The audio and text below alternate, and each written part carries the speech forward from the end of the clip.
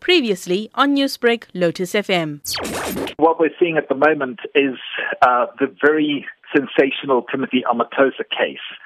And although we believe that this is not something which is in any way indicative of the general state of religion or the church, particularly in South Africa, we do believe that it's very important that where abuses are taking place, those people who either know that people are being victimized by it, or maybe the victims themselves, if they're able to, should actually speak out, and they should not remain silent, because clearly what we're seeing is not a freedom of religion issue, it is a criminal activity taking place. And such criminal activities should be reported to the relevant authorities, and the relevant authorities, the state, should then intervene and use the laws to actually enforce and to bring judgment upon people who are actually indulging in such reprehensible behavior. Now, your organization condemns the heinous acts of pastors who abuse their power to prey on the poor and vulnerable. Research suggests the main reason women especially don't speak out is the stigma associated with speaking out. We think that those people who are involved, particularly churches, in the communities, churches are very often aware of what's happening because they are actually on the ground.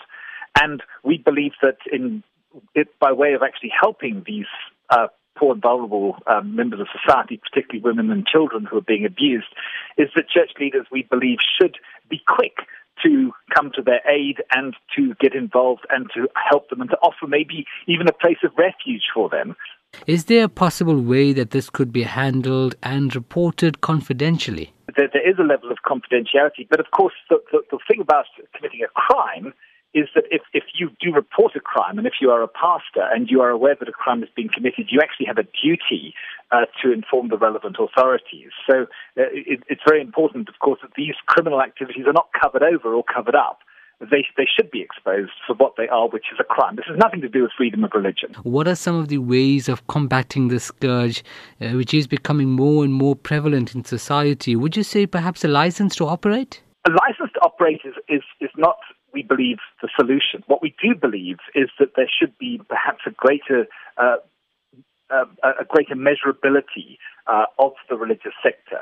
We are not opposed to, for example, the registration of religious organizations or pastors. But when it comes to whether or not you can or cannot preach, the government or some others granting you a license, that's obviously quite a significant infringement on potential freedom of religion. Newsbreak, Lotus FM, powered by SABC News.